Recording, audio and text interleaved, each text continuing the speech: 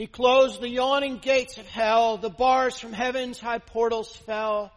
Let hymns of praise His triumphs tell. The strife is o'er, the battle done. The victory of life is won. The song of triumph has begun. Let the people say, Alleluia. Please be seated.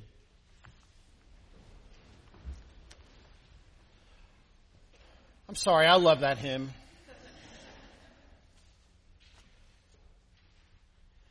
Isn't this an odd and wonderful thing that we all got up at 4:30 this morning to come to church and light a fire outside and parade inside and hear all these stories and sing these songs and celebrate the resurrection of our one Lord and Savior, Jesus Christ.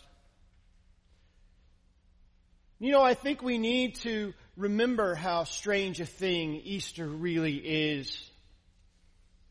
I bet if you look through all of your photo albums, especially those of you who have children, if you look through my mom's photo albums, you will see a picture that's probably familiar to you of me. Not of me in your picture albums, but in my mom's photo albums, you'll see pictures of me at Christmas time, sitting in Santa's lap. And of course, there's a one when I'm a baby, and then there's a one when I am aware of what's really happening, that a strange man in a red suit has me, and I am terrified and screaming.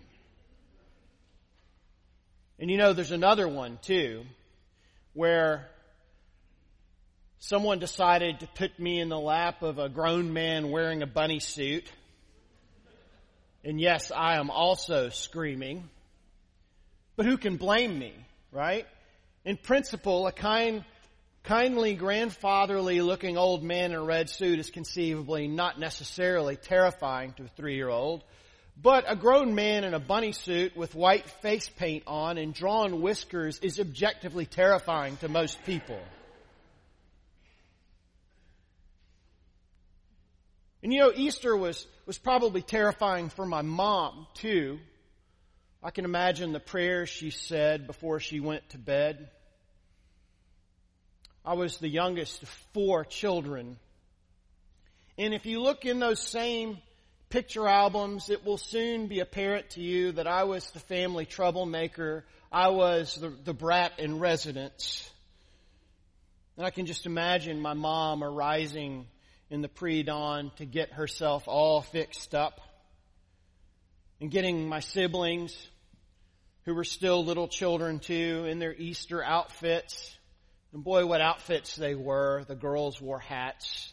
The boys wore little suits with reversible vests. And my siblings were all really nice children too, from what I hear. Mom would fix them up with a bowl of Captain Crunch, and they would sit and enjoy it and talk to one another. And then she would get me dudded up with my clip-on tie and my little man suit and put me in front of my bowl of Captain Crunch. And then 5 minutes later, she would come back and the picture would have changed. I would have gotten into my Easter candy, smeared Peeps all over my face, untucked my shirt, pulled my tie off. But still, I'm grateful for my mom that she made Easter special every year. She made a big deal out of it. And I'm grateful that we still make a big deal out of it.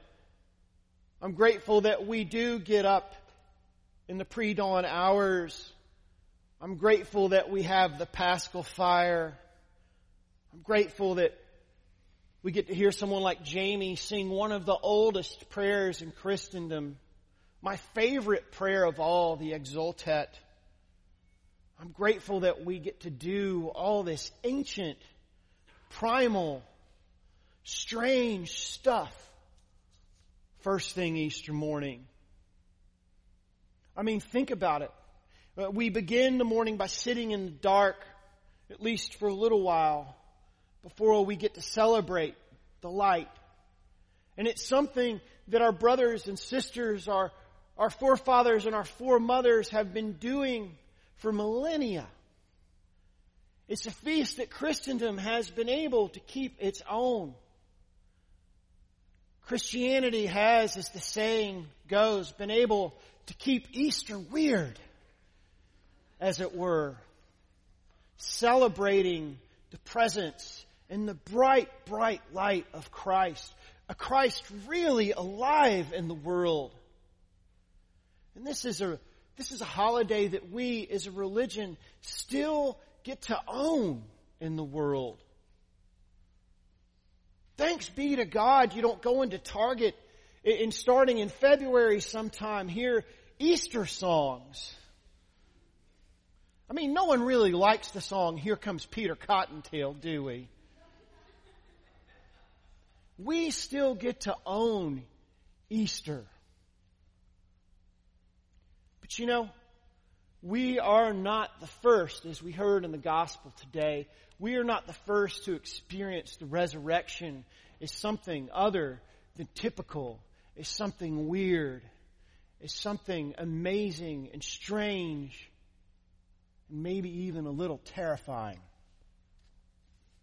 The last line of the gospel says, "So they went out and fled from the tomb, for terror and amazement had seized them. And they said nothing to anyone, for they were afraid." Quite an odd thing to hear at church on this morning, especially given all the fanfare and the proclamation of the risen Christ. They told no one.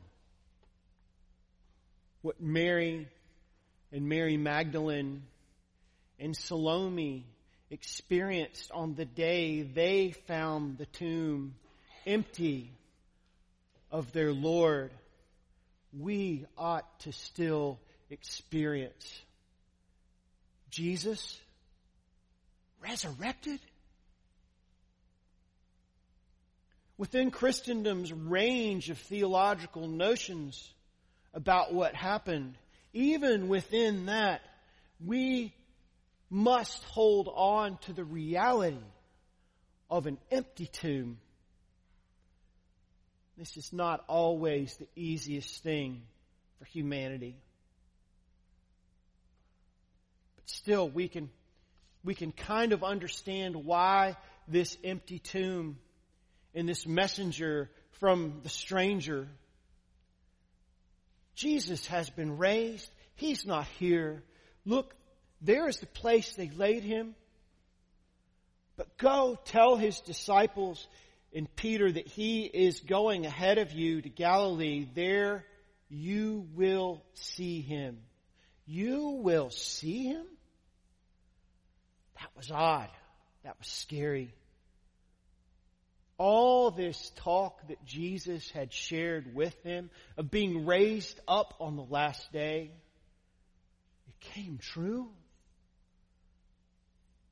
They had to have said to one another as they walked away from the empty tomb, Jesus meant what he said.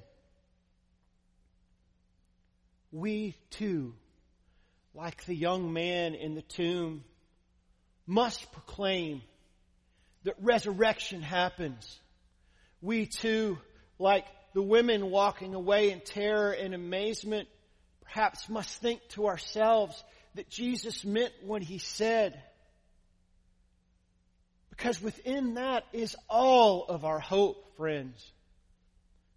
Because even when we are in the dark, even when we are approaching the tomb, even when we are standing at the edge of the grave, staring death in the face, even when we are without any remnant of hope in our lives, that is the moment. That is the moment that we are commanded, we are taught. It is proclaimed by Christ today that light, the bright light of resurrection is going to show up. That's an eternal pattern that's been set for us on this Easter morn. And please, don't hear this as some kind of Pollyanna-ish optimism from your preacher, because it isn't. Remembering this is hard stuff, friends. I look out amongst you and I see people who have heard us say this very thing. When people you have loved the most in the world have been buried. We have looked you in the eye and we have said to you and we have said to one another that even at the grave, our song is what, friends? Alleluia. Alleluia. Alleluia, isn't it? Because on Easter morning, we say, out of death today comes resurrection. This sets a pattern for our lives that is different from anything that we might hear.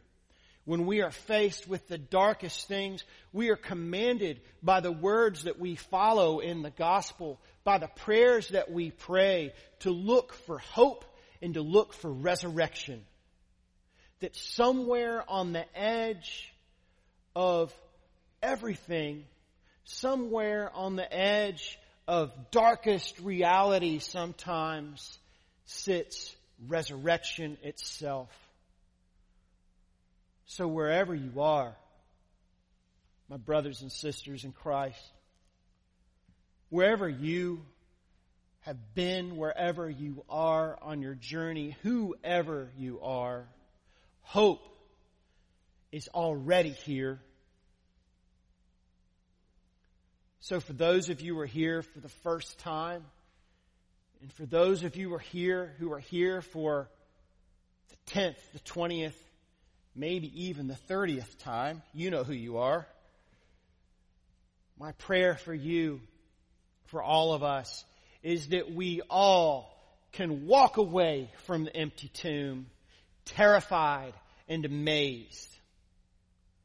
And today, when we look beyond the fun and the brunches and the new outfits on the beautiful children and the candy and the sweetness and the hoopla and the ceremony, there sits for us on the edge of it all, in the middle of it all, throughout it all, the glorious and amazing reality of resurrection, and that we will keep seeing this glorious reality happen in our lives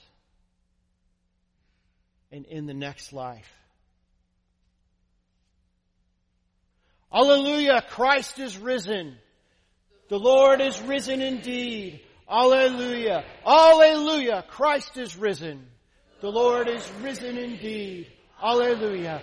Alleluia, Christ is risen.